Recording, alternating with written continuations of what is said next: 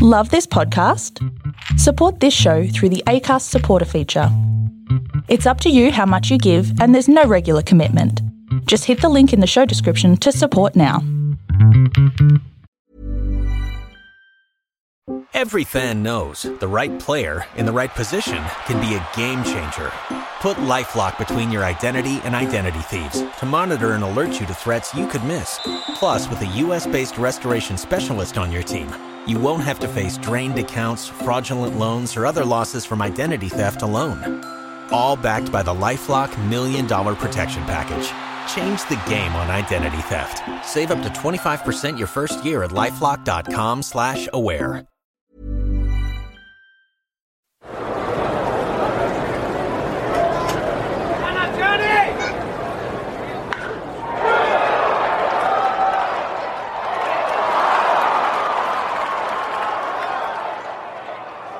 Hey everybody, welcome to the Bowlology Report. The men's Ashes is heating up. Davey, the Bull Warner throwing verbal bounces. Paddy Cummins threatening to bowl on-field bounces. Can't wait for that to come up. The women's Ashes is about to start too. The Aussies without their gun, Meg Lanning, taking on the English girls starting this Sunday. Like the format, we're going to talk about that a little bit later on. The poll question, fans of Vinoo Mankad, the legendary batting, leg spinning legend of Indian cricket, are going to be very excited because the poll question is about an act he did back in the 1940s. The segment that makes all cricketers and celebrities very nervous. The Bradley Hodge Social Media Self-Promoter Award, our guide to batting routines when you don't start off that well or you're struggling with wickets early in the season. Hodge is going to help you out with that. And I'm also going to do the guide to good parenting or role modelling on a Friday night kids club cricket. But joining me as always, the Bradman of East Sandringham Cricket Club, Bradley, bad boy, Hodgie, East Sandy, day 2, back-to-back premierships. How did it go? No, not great. I'm excited. I end up getting a second ball duck, and probably preparation. So you've done the Bradman, the last innings of his Test career, Bradman. Yeah. Okay. So they're questioning how Bradman-esque I am at East Sandy at the moment. So I need to show them something on return. I'm excited. They wouldn't have won without you. No. We went down, but there was actually some really good scores from our young cricketers. Because no names, because we want them to download. Well, young Murph, who's going to get drafted for AFL shortly. Oh, okay. Yeah, around probably pick 30-ish, I reckon. Nathan Murphy plays cricket for Melbourne Cricket Club. Well, give us a little review there, Murph, for the podcast. Yeah, Murph was he's Brighton Grammar boy, and I watched Brighton Grammar play against Halby last year, and he pumped us for 80 then. So another one will lose to football. Another cricketer, unfortunately, is a good player. So he smacked a quick fire 84, and young Matty Blunden, who'd been opening the batting last year, thought it was a good idea. See, this is coaching 101. Thought it was a good idea to shield him away from the new ball. Yeah. And put him in at number 4. He ended up getting 60-odd. He was in at 2 for 7 anyway, so I thought I'd shield the new ball for him. Did the right thing, yeah. And I took 2 pieces of leather off the ball, one with a good solid defence and one with a leading edge to point.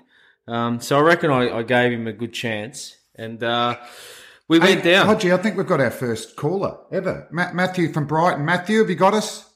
Yeah, I have got you. Yeah, I was just saying I actually drove down to watch Hodgie play. Actually, my son's got right into cricket, and we went down last Saturday to watch because Brad was going to be batting at Bentley's Oval, and so watched Hodgie's YouTube highlights all week. And yeah, he made a Test 200. Yeah, he made a Test 200, and it was a 1 p.m. start. And unfortunately, I didn't even have time to unfold the chairs, and a roar goes up. Hodgie spooned a catch, soft dismissal, and unfortunately at 1:02, I was back in my car driving home. Oh my God! So so what do you do? What do you talk about your youngster? You're going to have that chat early on in life about things don't always go your way, and you don't want to be talking about that to your youngster. No, I didn't want to. When I'd spoken to him about how Hodgie always plays through the V. He's playing on a postage stamp of an oval. How he'd probably make 200 himself, and exactly. And he spooned a catch, and the only way I could settle him down, Flem, was putting on your hat trick on YouTube on the way home. So Hodgie, have you got a reply to that? Well, can we explain to our viewers exactly who it is on this call? Well, who is it? I don't know. Well, I've got a feeling it's the great Matthew Lloyd. Matty Lloyd? Yes, the goal sneak from... Kicked nearly 1,000 goals for Essendon. What would he be doing there? Well, he actually plays for Bentley A&A. And is that who you were playing? And like the rest of our good cricketers, doesn't show up till after Spring Carnival. So Matty, from what I understand, is a pretty good left-arm seamer and can slog a few, like all good footy players. And I did see him there. And I wanted to put on a show for... Do you reckon that you contributed to the wicket? Did Matty Lloyd get you out? Yeah, I was nervous. Lloydie, your response to that? Oh, no, it was good fun. I must admit, the guys were pumped, as they have been the last few years, to play against Hodgie, and he was the big wicket. That happened quite early. But so I must admit, we're all hoping to see the show, but also happy at the same time to get the great man out. And, mate, so what about, are you playing any games this year? I played 3 games after Christmas last year, Flem, so I haven't been home for about 27, 28 weekends, so the wife would have liked it if I said I'm going off to play cricket, so I reckon I've got another few weekends off at home with the family. I'll try and get back into it. So 2 games, qualify for the finals, man of the match, Matthew Lloyd, Bentley Cricket Club. I'll do my best, but I'll do my best. We could mention... It's nice to get East Sydney, Hodgie's mob, who will be the red hot favourites again round 1 when they had a few players out, but it's always good fun. I love cricket as much as footy. Guys growing up. How good's that to hear? It's good. And look, we could talk about that, the future guide to keeping the wives happy on a Saturday afternoon. We'll save that up. We'll get you into the studio, Lloydie. Hey, thanks, mate. Good luck with the draft today. No worries. Thanks a lot. See you, mate. Bye. What about that? Matthew Lloyd. He was there. He was pumped up. I did see him. Did you see him? Yeah, I did. And he was there the week before. Look, he's spot on. It was a postage stamp. And I myself was rolling up to the game thinking that I'd get a 160-odd plus. It's a good lesson for our listeners to know that you just have to hone yourself in and treat every ball on its merits, because anyone can get you out at any time. But I thought I'd put on a show for the big guy, and it just didn't go to plan. Right, well, I like it. Even though he's not on the field, Matty Lloyd, he helped contribute to the big wicket. What about our guide to cricket this week? Hodgie, the Ashes are hiding up. Dave Warner has come out and nailed the English cricket team. He reckons when he rocks out in that if he's in the field the first session, he's just working out who he dislikes most and that he wants to nail them. They're going to go to war. For me, the one thing I like about that, the Bull's back. Finally. The Bull is back. He went through that era a couple of years, just recently married, having kids. They called him the Rev.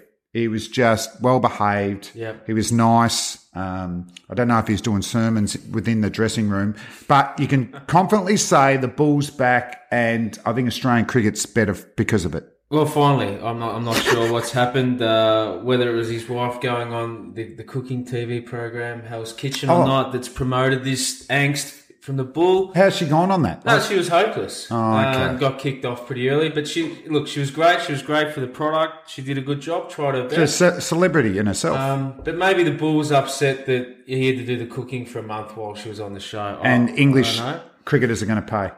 They're going to pay, but as you said, good to see the Bull back. Finally, Bull's back. He's found his voice again. He's going to average 110. I think he will. A man who I think will average over 50 this Ashes series at number 3, Usman Khawaja, come out during the week. And I mean, the headlines don't always reflect the story, but a swipe at the selectors. But I thought he made some decent points in talking about, and we don't talk about it a lot. You and me went through it in our career. You know, that mental anguish of getting dropped, you know, potentially not getting a lot of feedback. Because when you're in the team, Hodgie, I don't know how you felt. I mean, you want to make sure that your teammates rate you. Yep. You want to make sure you feel like you belong and you can fill the role that is defined for you. Now, that's really hard when the role isn't. But I do feel that Usman hasn't been given a good run in the subcontinent. There was particularly a Sri Lankan series a couple of years ago. We lost the first 2 tests. He got dropped. Moses Henriquez come into the team. Yes. And I thought, for Usman, they lost 2 more innings. We weren't going to win the series. He was always going to bat number 3 in the summer.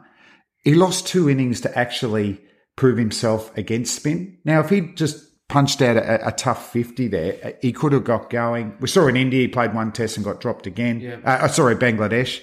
I sort of feel for him a little bit. Yeah, and so do I. And unfortunately for Usman, that second test wicket in Chittagong was a lot better than one in Dakar. So he probably could have churned out 80 plus and you're back on.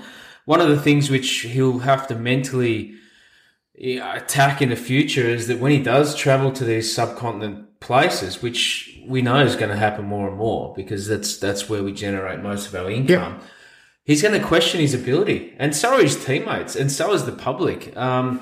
Look, my opinion on this is that good players are good players, and they find a way over a period of time, no matter what.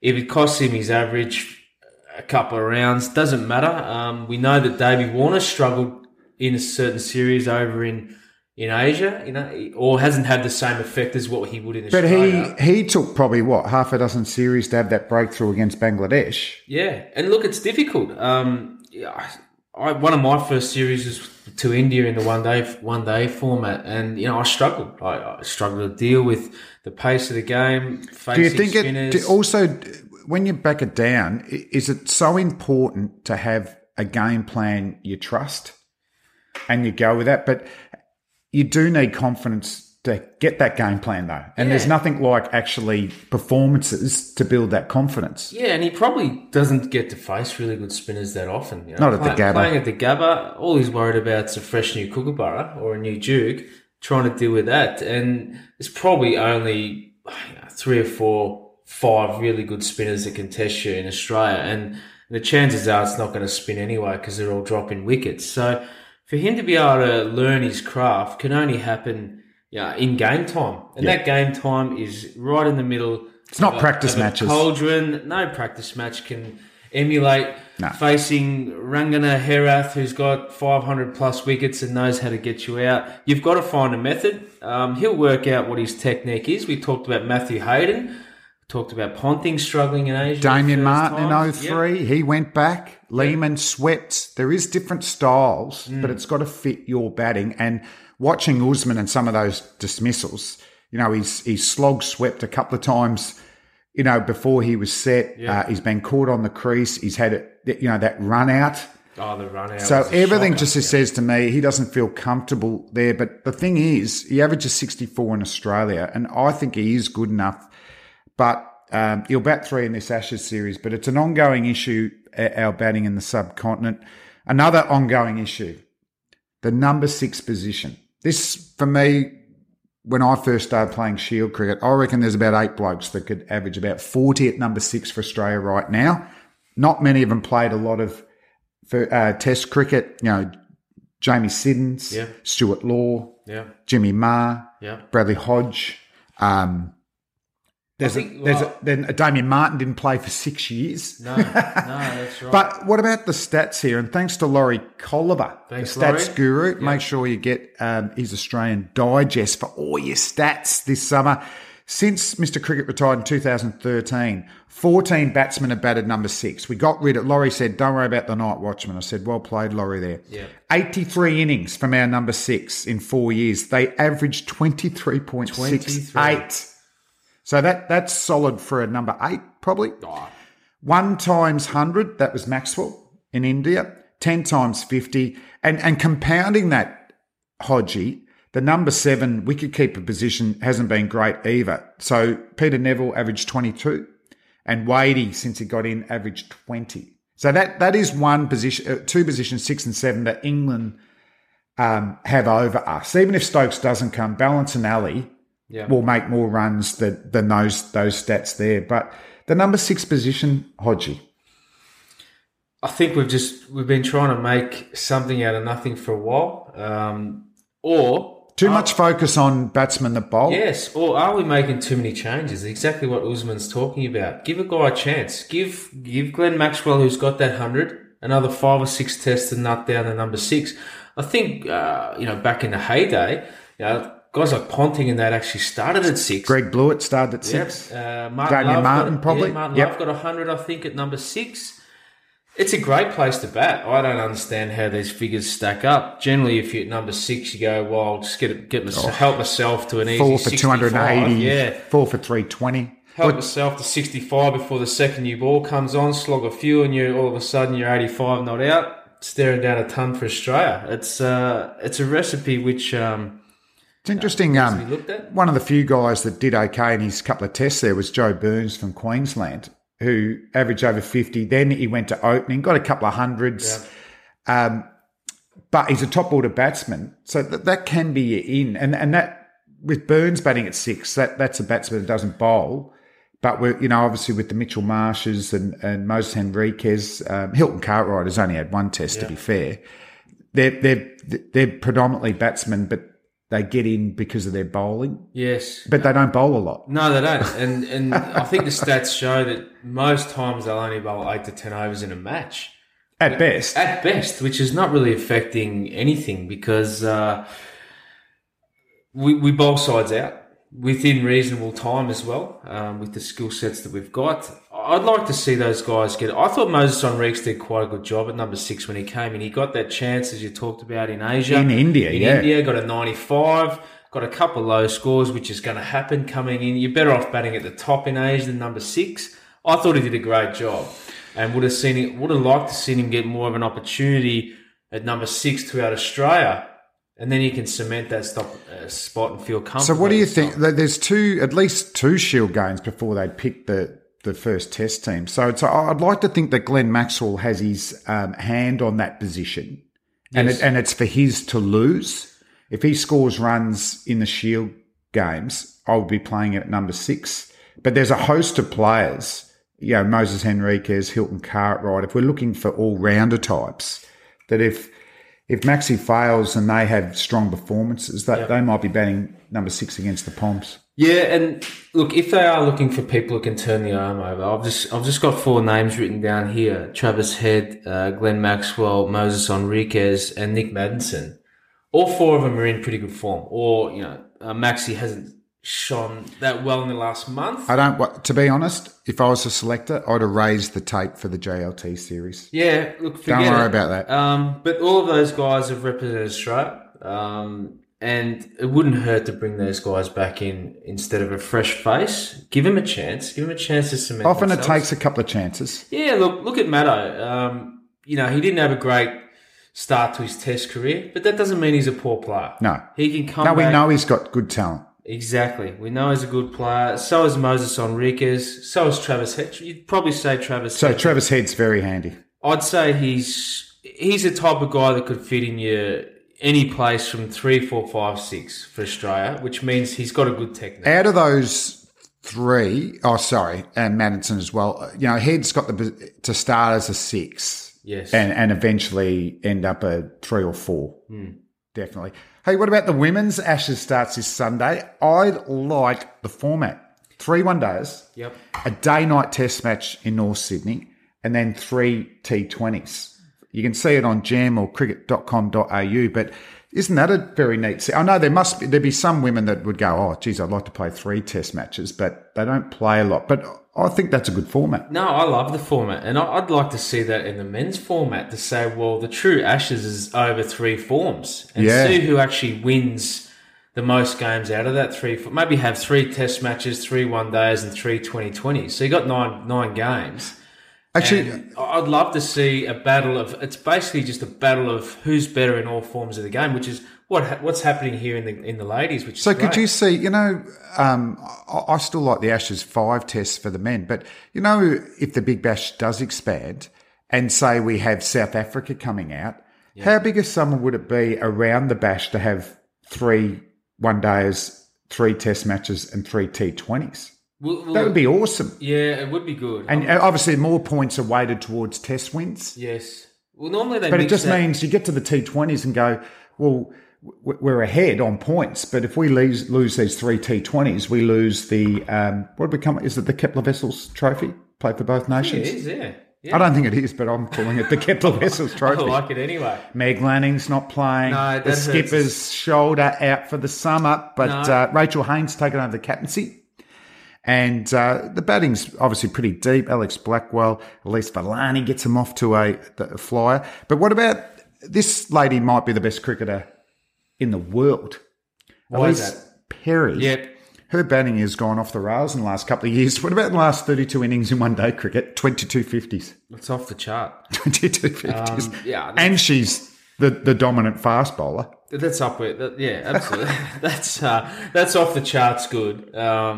Anyone that can get 22 50s in 32 innings in any form of cricket's a gun. Only one request for Elise. That? Get 100. Yeah. Raise your bat. Cash it in. That's Michael Divenuto's statistics there. He was the best person I've ever seen to get the best 70s and 80s in. Used to pull half volleys, Diva. Unbelievable. But I think his record, from memory, this is just the conversion rate. Off just have a guess. I think it was like 52 50s and 700s. No. Anyway, I loved watching Diva. Those quick fire 90s, 80s and 70s were great. I saw very good coach, they believe. Yes. Very good batting coach. Yeah, well, they're getting exactly what they want overseas from him because he's not here anymore, but that's a different story. I saw Meg Lanning in the gym yesterday working hard. Rotator cuff work? Yeah, it was sad to see because she's a gun and we probably need her in this side. There was an article in Cricinfo or cricket.com.au, sorry, Matthew Mott saying that they're looking for a sixth bowler.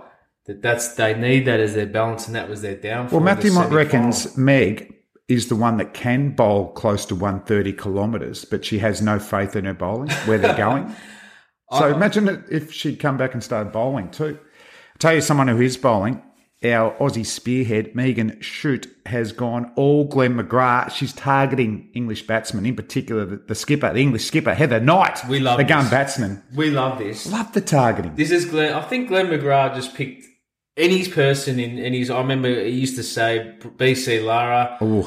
Isn't that brave? I'd be too scared if I go, I'm going to nail Lara this series, and he just hits me for 200, 100 and all that sort of stuff. The humiliation. But just for McGrath to do that, Warner used to target, obviously Darryl Cullinan, but I remember he targeted Graham Thorpe one series.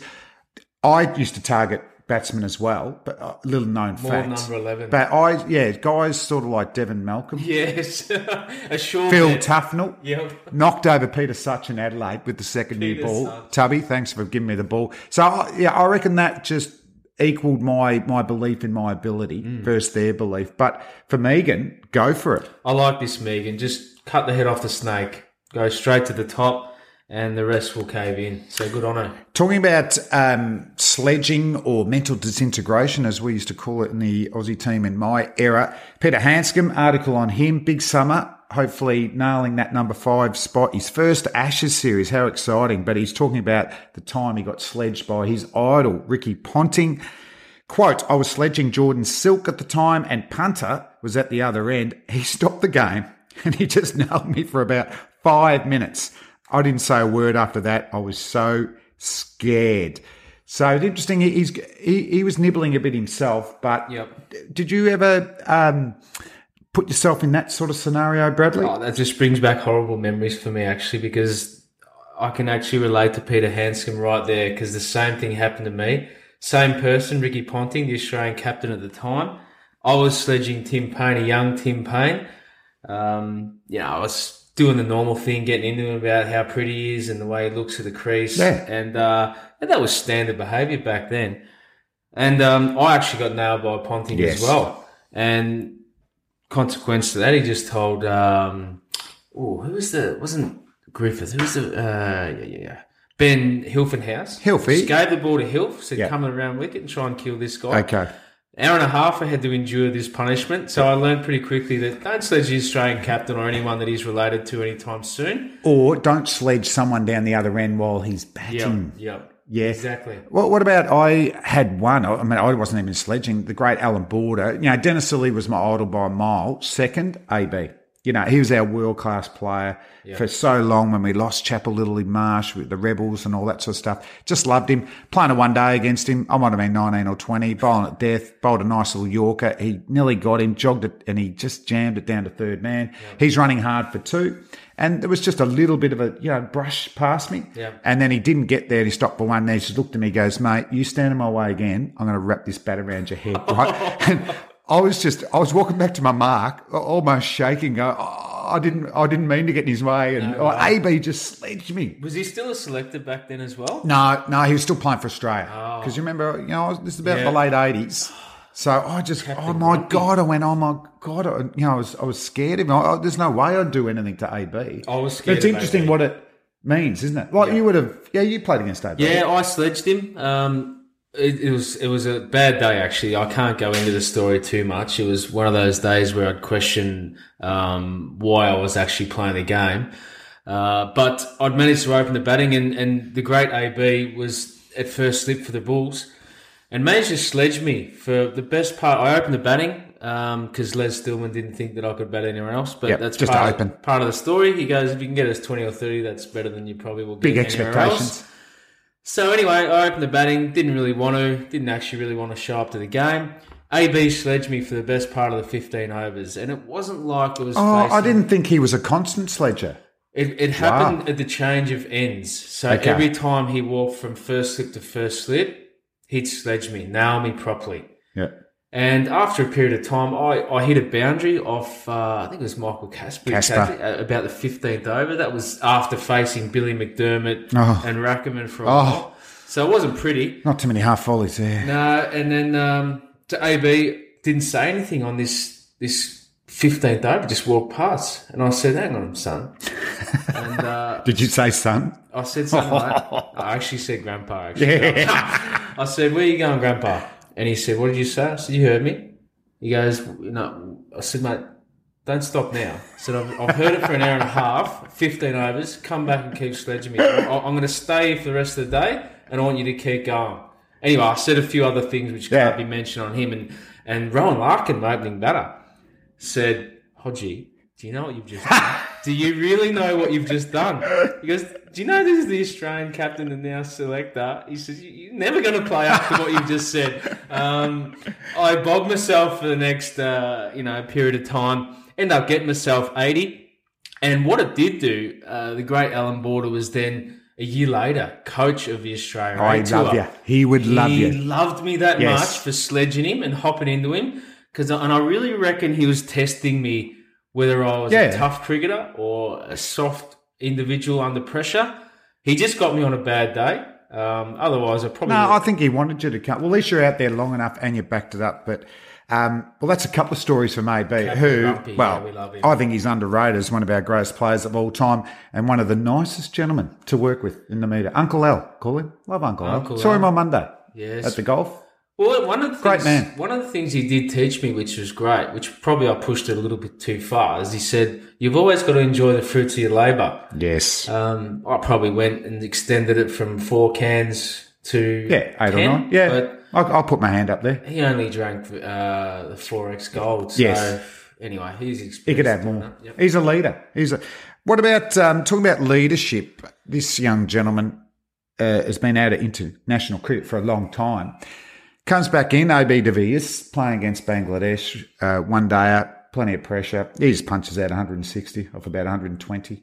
I only caught the last 8 overs, and I did tweet, excited, flicked on, is 111 with 8 overs to go. Time to cash in. 4 overs later, he's 150. But it's extraordinary the areas he hits, and it must be a bit like Sir Vivian Richards. He just intimidated the bowlers.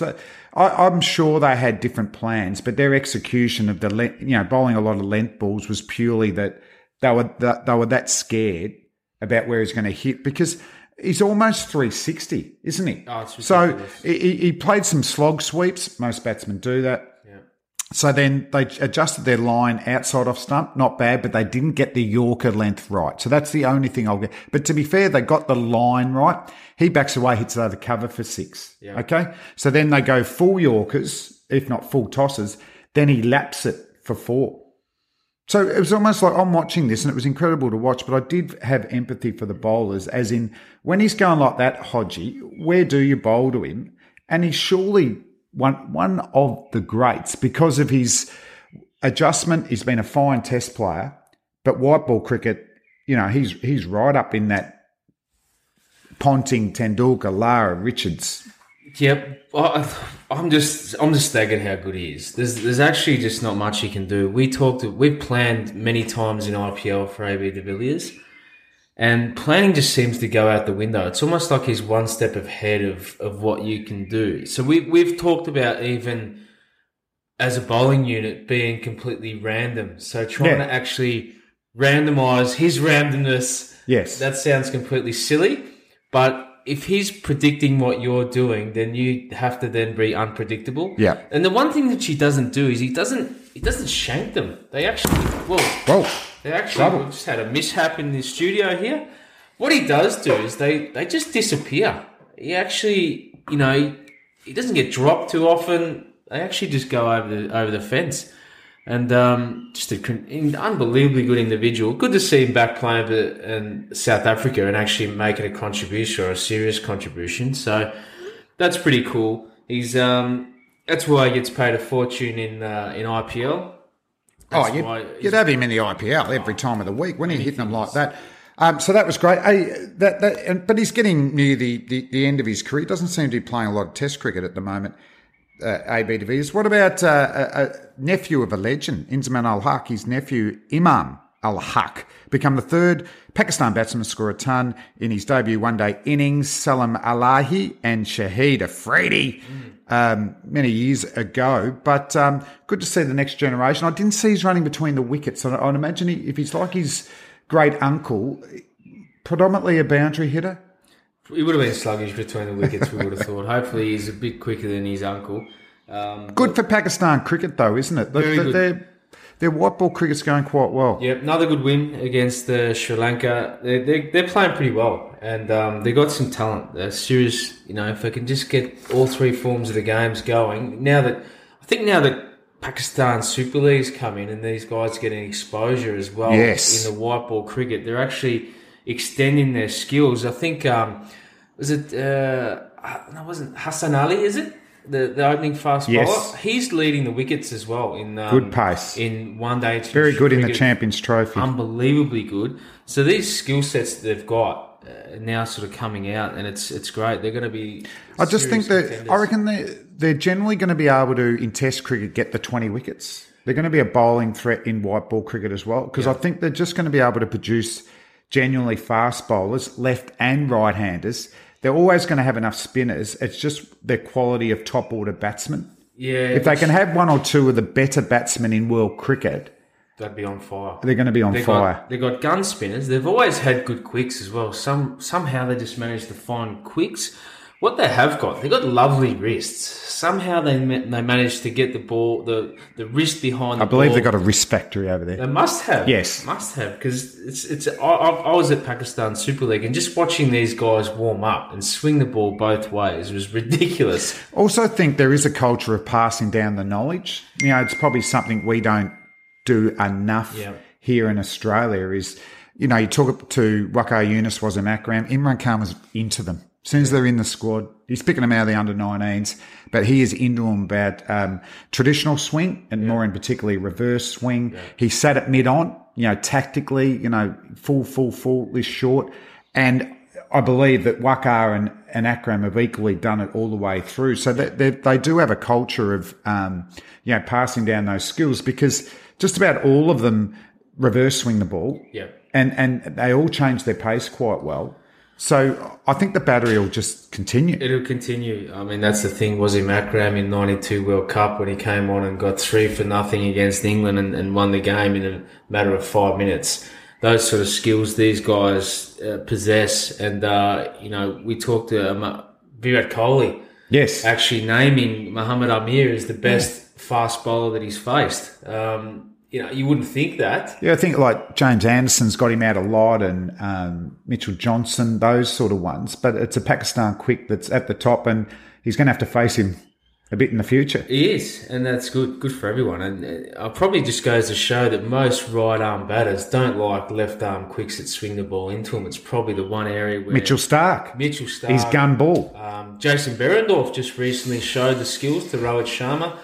Left-arm swingers that move the ball. Brett Swain was a good one back in the heyday. Yes. To swing the ball. Yep. And if you move it, you're dangerous. You know that. You swing bowler yourself and you're going to create... And swing it late, Brad. Don't swing it from the arm. There's a couple of other things in our guide to the cricket this week. In Ranji Trophy, over there in India, they're doing their first-class seasons, got underway. Ravindra Jadeja, who sat out the one-dayers, came in for his first game for Saurashtra. Scored a double ton, Jadu. And I love Jadu. He's got a history of this too, hasn't he? So Jadu... in his last centuries that he's scored, his last 5 tons for Saurashtra, he's gone on to double them up, including a triple. Last what? 7? Last 5. 5. So we talk about conversion rates for Elise Perry. Have a look at Jadu, this legend of a guy who I love as a cricketer, love as a guy. Does he score enough runs in Test cricket? Probably doesn't need to. Do you think... because Ashwin probably bats ahead of him here. I know myself, batting higher up in club cricket, lower in state cricket, lower for Australia. Yeah. You do think differently. When you walk out to number 4 in a club game, you think like a number 4. You do. I'm going to bat through the innings here, blah, blah, blah. You end up batting 11 and you're just going, I've got to make runs while I can here. And you bowl differently. I know when I'm bowling to a number 11 going, happy days, here we go. Well, look, I promoted him. He played for Gujarat Lions last year. I promoted him to 3 a couple of times and did a job. Yeah, did a job. And he's a very good cricketer. Looked comfortable, but those numbers are phenomenal. And talk about our number 6s. That guy could easily slot into our number 6 any day of the week. Well, we're going to talk about Vinoo Mankad, the Indian legend. He was born in Gujarat. Was he? Yeah. He'd be a handy number 6 bowling his leg spin as well. But for Jadeja, yeah.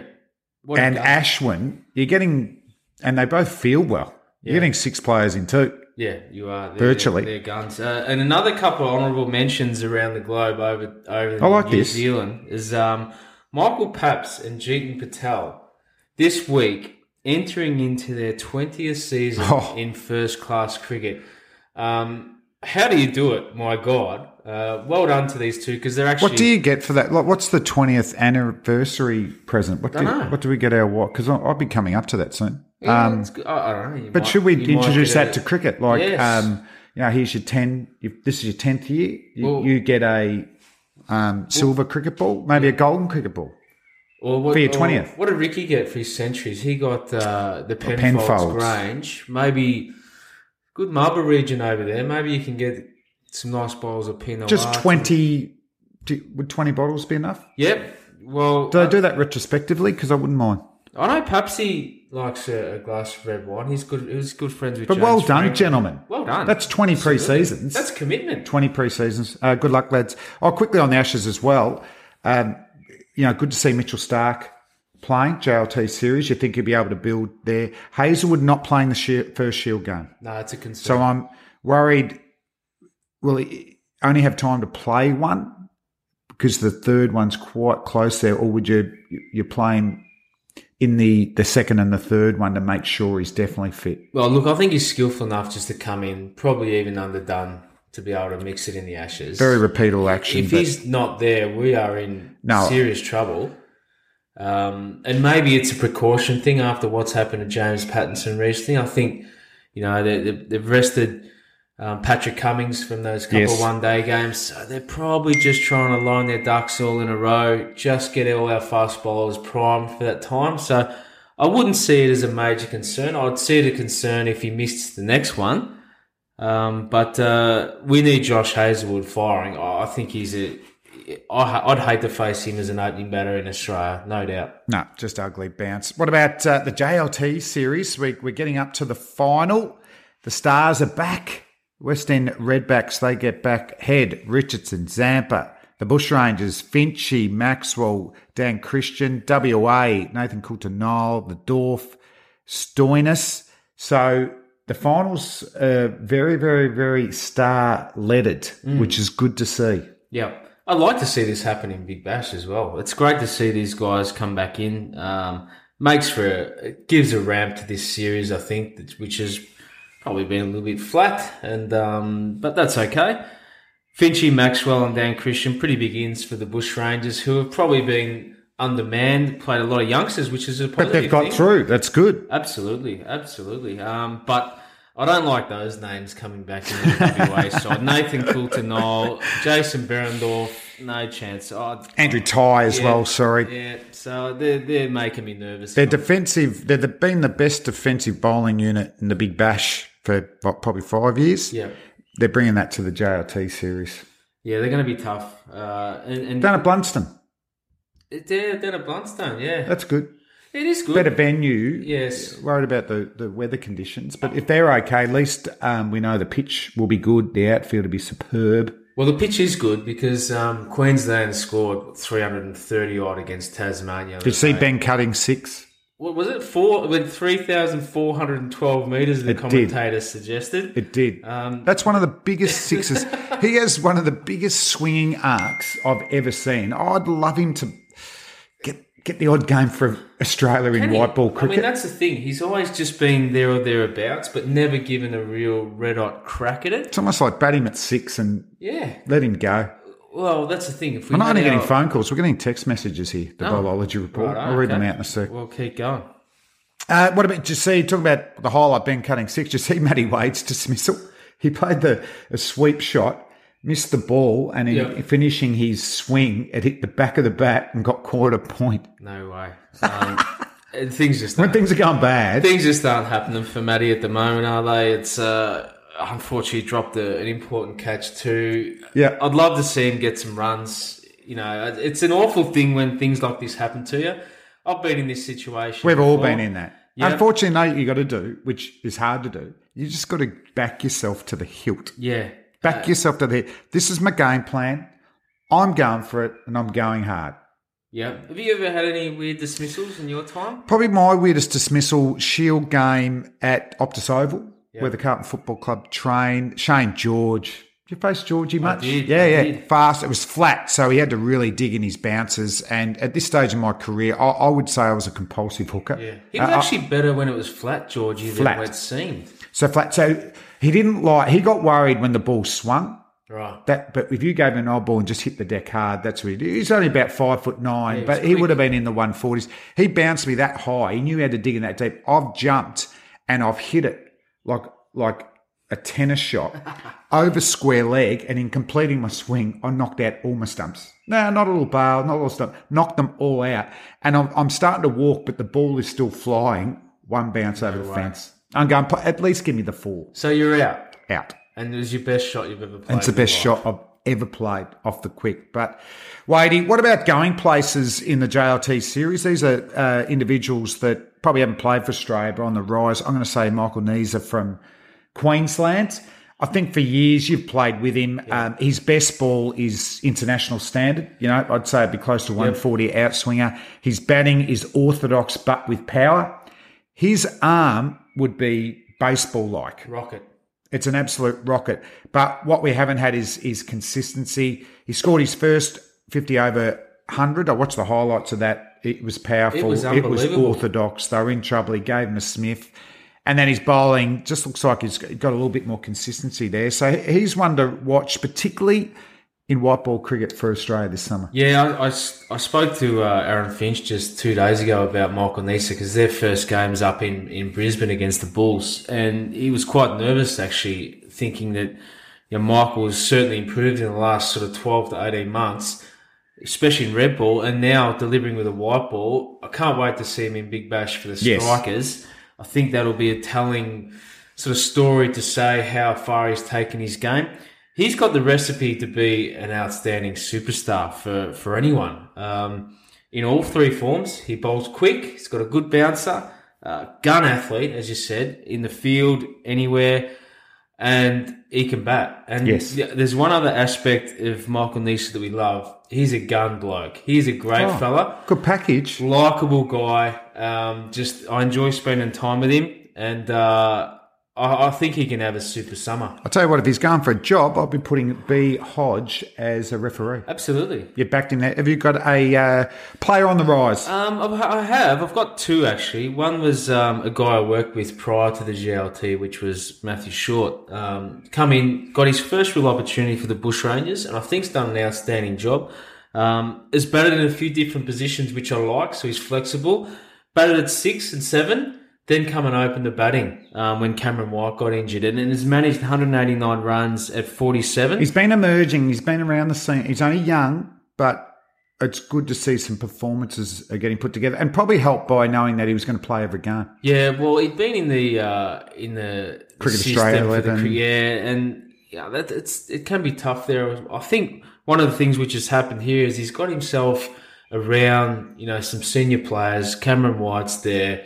There's some good management who can help you out. And I think that's been important when you're with the CA11. You're pretty much a little bit more individual. Yeah, based. you're fighting for yourself. So that's really good. What else I like about his game is he's bowled a number of overs for the Bushrangers as well, filling a void with an economy of 5, often open the bowling.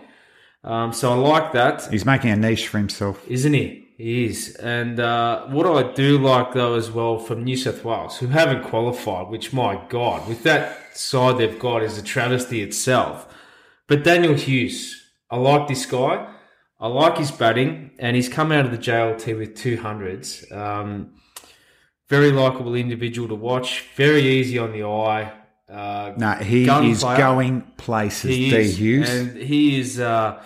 he's someone who can certainly open the batting for Australia. In all three forms, I reckon. Forms. Yep, definitely. So keep your eye out for Daniel Hughes, future superstar on the rise. Now, New South Wales didn't qualify. They lost a game to Victoria, a game called Off Dangerous Conditions. Andrew Jones, the New South Wales CEO, got a little bit of a slap for a tweet that he put out there. There's a couple of things here. The umpires called it off, calling it unsafe. You could see the Victorian batsmen were disappointed with that. I think Seb Gotch was out there, wanted to keep playing. Yep, a couple of balls from Sean Abbott might have went through the top a little bit. Yep. So the couple of things, obviously, with Philip Hughes' passing a few years ago, umpires might be more proactive with pitches they deem unsafe. The second question is, well, it's more potential to happen on non-first class. Well, North Sydney does have first-class games, but not the big cricket grounds, the ones that play a lot of shield cricket, have test match cricket. You'd imagine that the chances of them having unsafe pitches are minimal. Well, you'd probably think that North Sydney only has probably one drop-in wicket in the square, which has got to be used for this series. So, and it's had a bit of traffic on it. Well, they might have a couple because the women's day-night Ashes test is coming up. Yep. So I think we'd want a new pitch for that one. Yep. I'm assuming. Yes. So I'm not sure on this, but maybe they've just tried to rehash this same wicket and she's just got a little bit dry and dusty and gone through the top. Look, it's an interesting finish to a game. I'm not sure it was the correct finish to the game.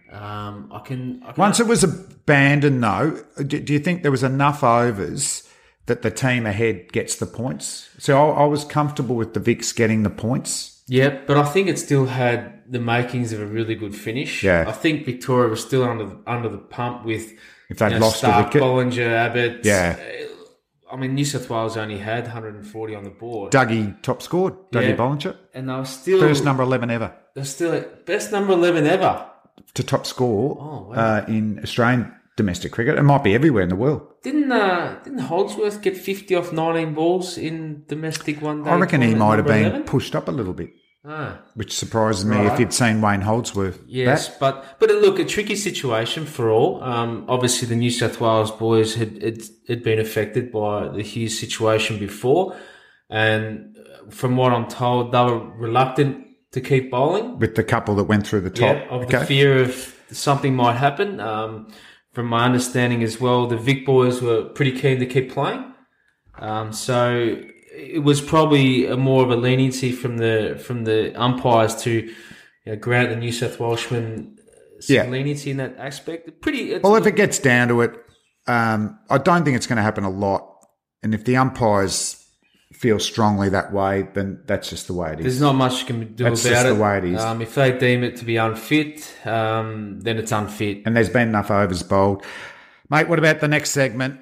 Everyone's a little bit nervous. They're worried about sending out a tweet or something on Instagram, a Facebook video. If there's slight self-promotion, there's only one man in the world who knows it. I believe that you've already discovered an app that actually bings at your own social media self-promoter app, so you know what's going around the world. Okay, hit us. Who are the nominees this week? We've got a few again, which is great. And we've got a couple of second appearances. So the first second appearance is for Michael Clark, actually.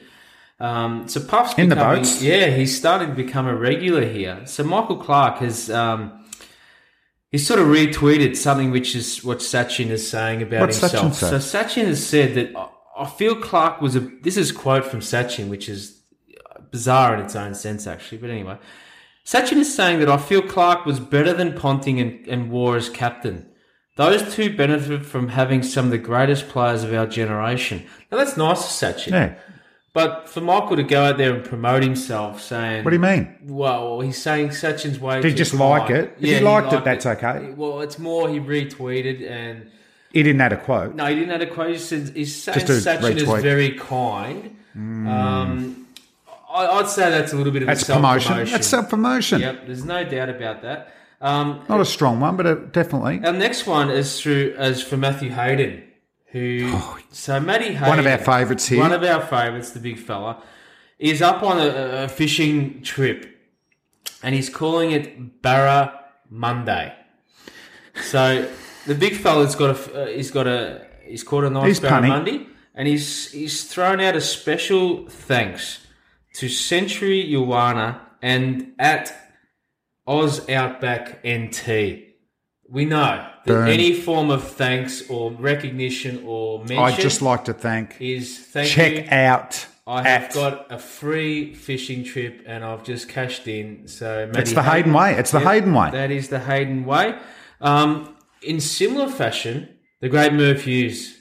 The great Merv Hughes gets in similar fashion to Matthew Hayden, thanking himself with a photo of the boat, Ballistic Fishing Charters. Yes. So he's two guys just bumming off other people. They both have plenty of He's cash. had a self-promotion frenzy this week, Merv. Yep, he's been on fire. There's been multiples. You've looked after him there. Yeah, there has been multiples. I didn't want to burn him. I didn't want to burn him too bad because he might be a guest very soon. Yeah, we've got to get the big fella on. There's no doubt about that. But one of the best that has come across the desk, I think, this year is from Darren Sammy. Now, the big West Indian, he's pretty active on Twitter, Darren. Yes, and, I follow him. Look, in this tweet, he's just said he was unpacking some stuff in my new house when I saw some smoke coming out of a box. I quickly discovered it was my wife, at Kathy Nicole Pics, that is. And anyway, he's got 4 pics of his wife. Oh. Dressed sort of semi-naked. Scantily dressed, I'd actually describe that as. Anyway, Darren, no need to self-promote your wife, I wouldn't have thought, in some skimpy sort of lingerie each to their dressing. But nomination for Darren, well done. The other one, and this is what I'm trying to get into our self-promotion award, is to find a random other sport as well. So we've got some cricketers in there. But this one is for Marin Cilic. So Marin is pretty big sort of Eastern Bloc player, I think, from memory. And he's self-promoted himself. Did you see today's ATP rankings? And he's got a picture of himself, and flashing up on the picture of himself is hashtag number 4. Yeah. And then a couple of fireworks go off in the background. That is self-promotion at its best, Marin Cilic. So well done on getting into our cricket.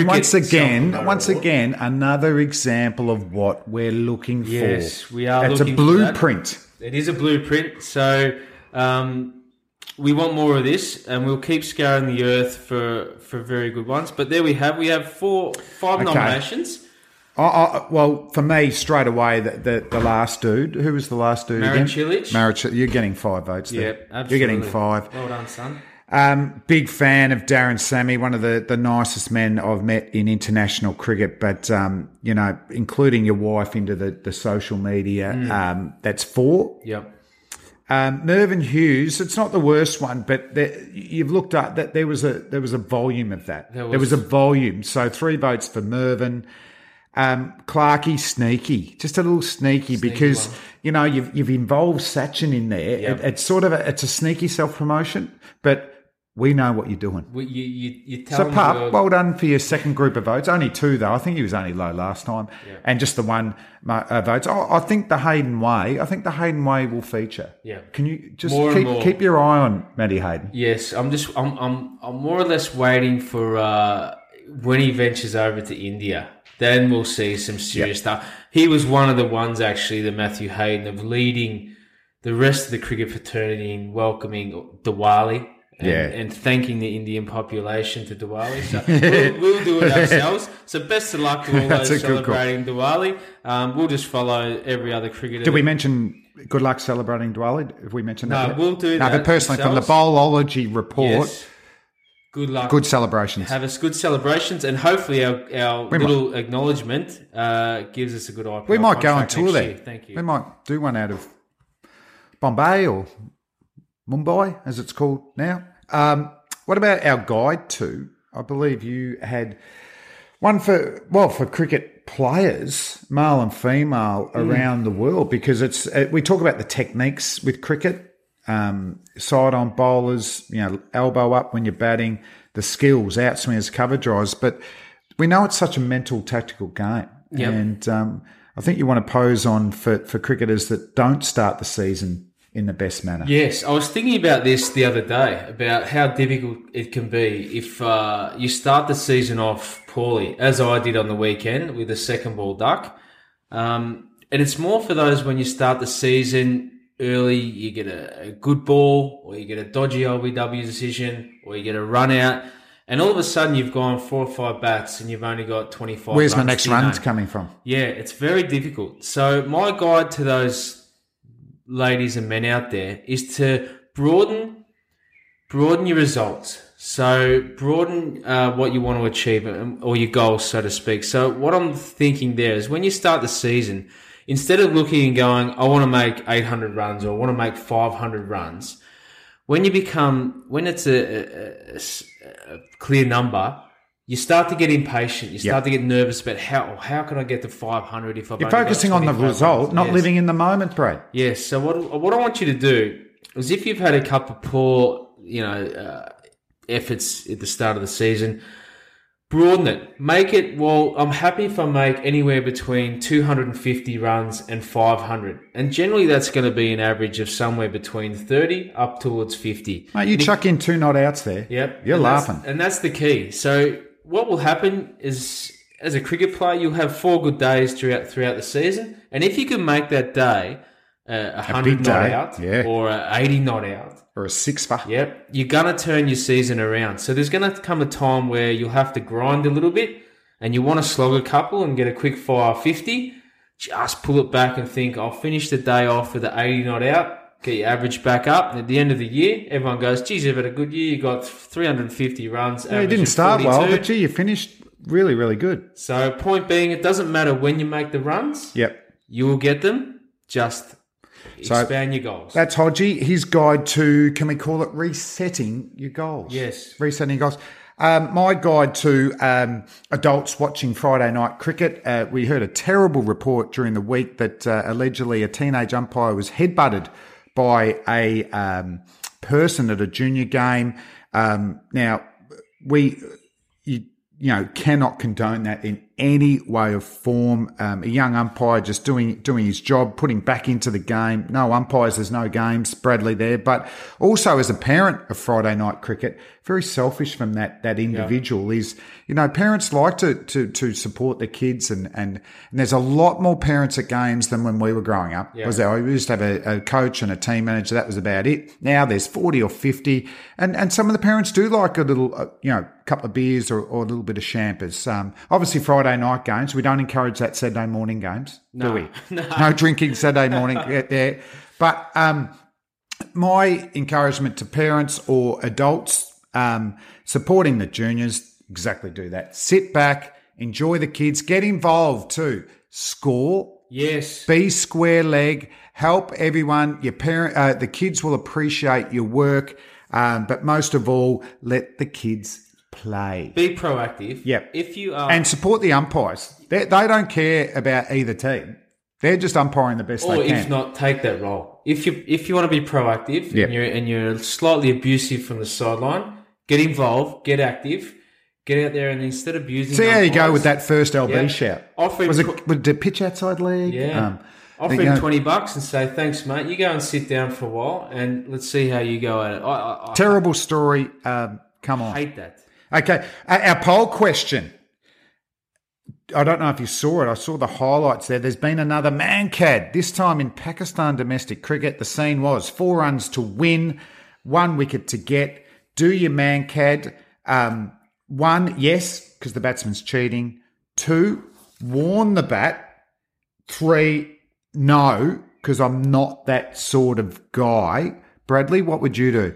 Well, I voted the second choice. I thought warning was the way forward. Look, I don't like this rule to begin with. I watched the video. It was pretty average, actually. Well, to be honest, there is difference. I think there is cheating, batsmen that do cheat. Yes. But the couple of incidents on that one, that was just a tail ender just drifting out of his crease. He was a number 11. He wasn't even backing up, so to speak. No. He wasn't trying to sneak. He had the bat in the wrong hand for a start.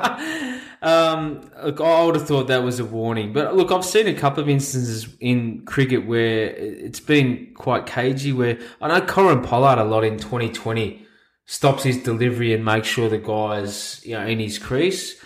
I don't think he does it too much, Corin. I don't think that's Corin's job to do that. I think that's the umpire to police that, whether he thinks he's getting a slight advantage or not.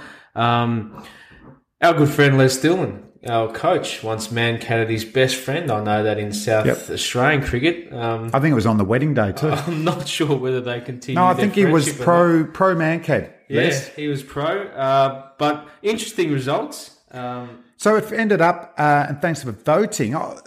Early on, I voted, yes, it's cheating, and that was winning by a mile, but it did win, but only 44% of the votes. 32% was warn the batsman, and 24%, no, I'm not that sort of guy. So I thought it might have been a bit of it might have been a yes. So just to clarify that, are they saying yes, it's cheating in the batsman's cheating? Yes. Or it's cheating the bowler? No, that was termed as in the batsman's cheating, run him out. See, I think it's bad because we promote the spirit of cricket. I'm not sure the Mankad enters any form of spirit of cricket at all. Well, if you look back, do you know when it started? It was 1946-47 series, Australia versus India. Vinoo Mankad, who it was named after. What about his record? 44 tests, 2,100 runs at average of 31, then 162 wickets at 32. There's a gun number 6 right there who's going to get you almost 4 wickets to test.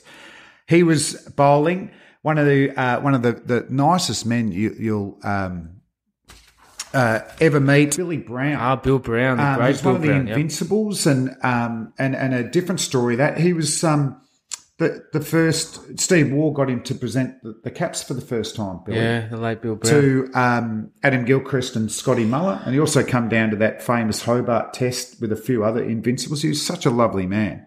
But Billy was coming out of his crease and Vinoo took up the bails and he was given out. That's great. And then the ACB officials at the time going, well, we're going to have to call this something. And they were wondering whether the batsman was man-catted or the bowler browned himself. Right. So they felt like man-catting was better terminology. A better name. Yeah. Brown doesn't really sound good, Then does he was it? browned off. Yeah. But that's where it started there. But it's hard because Vinoo Mankad, you look at his stats there and had some amazing performances, but he would be known because the dismissal was named after him. Well, what I want to try and find out. That ball you were trying to do, that could have been the bouncer. Hodge ball. Why couldn't it be the Hodge? Yeah, that's the future. I'm going to try and work out a dismissal, how I can be known as that dismissal for the next decade. Okay, well that's So that was the poll question. So thanks a lot for voting there. And so that's it for the Bowlology Report, episode 7.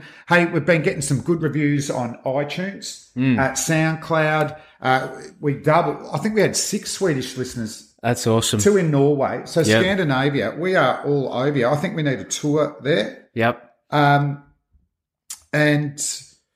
let's look into the. I'll look into their cricket history. I'm going to do that for our listeners next week. Should we finish with Bevo?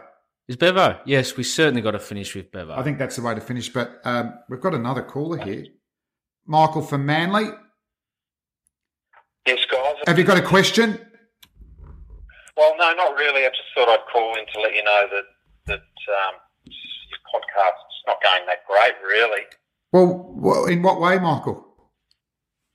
Well, I don't know. It's just meant to be entertaining, I guess, and, it's a bit flat. You don't have a sinister reason for ringing in here, do you?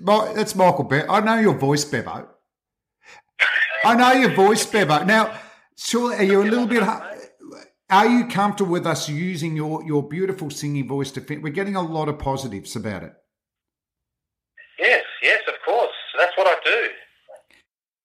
Okay, scenario for you, Michael Bevan, Hodgie. So this is Bevo from Manly, not just some random Michael from Manly. It's our second caller ever. Bevo, we were talking about you a couple of episodes ago, right? The Bowlology Report will own a T20 franchise at some time. You've put your hand up as a batting advisor for the Australian team. We want to employ you. Give me the 3 or 4 keys to batting in white ball cricket right now. This is a job interview, Bevo.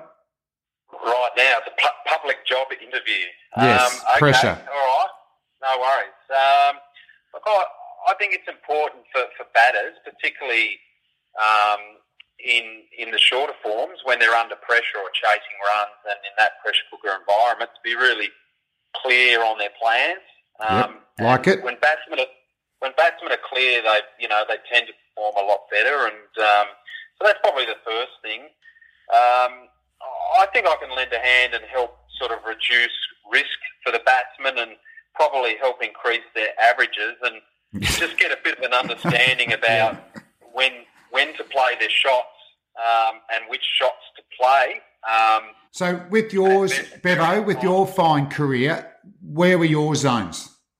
Hitting zones? Well, Flens, that would depend on which bowler was bowling, the type of wicket, where the fielders were, where the match situation was, and, of course, your strengths and weaknesses. And so what I tended to do was, at any one time, just have one 4-shot based around what I thought was the best option at that time, given all those factors, and really wait for that ball. And, of course, there are different situation scenarios in every one-day game. Well, can I throw a scenario at you, Michael? Say, and this might be one that would never happen, say New Year's Eve, playing a one-day in Sydney, you're facing Roger Harper, you need a boundary to win. Where would be your hitting zones? Well, I think everyone kind of knows the answer to that one. But the reason why I chose hitting it back over the bowler's head was because he was obviously going to fire it in. He was going to fire it in towards middle and leg really full. I had a look at the wicket was pretty flat with no turn, so I could hit through the ball. The field placements were, it was pretty tight. The biggest gap was straight. I was thinking about going over cover or leg side, but I didn't think those were the right options at that point in time. So I ended up choosing the straight shot based on the bowl of the wicket and the field placement. Yeah. So, Bevo, just one more thing on that. Is there any recipe that you can teach the listeners or the youngsters how you can manipulate the score so you need a boundary off the last ball and then you look like a legend by doing it? Because that's Hollywood ending. We're looking for Hollywood endings, Bevo, in our franchise. So how you could have won that game 2 overs prior to that, but you strategically, geniusly manipulated it just for the crowd that you need a boundary off the last ball and you do the job. And that's why I kept getting picked in the one-day team, because I kept it close and kept the fans coming back. The people's man. Hey, Bevo, great to chat. I reckon he's almost got the job. Yeah, You do he's that. You meld his interview into the vision of Roger Harper going downtown. Bevo's your man. He's a man. Bevo, I know you're unprepared to this. You wouldn't be able to take us out, would you? Of course. Go. Michael Bevan, ladies and gentlemen. I've got you under my skin. I got you deep in the heart of me. Ladies and gentlemen, Michael Bevan, Bradley Hodge, that's the Bowlology Report. Thanks, Bevo. Thanks, guys.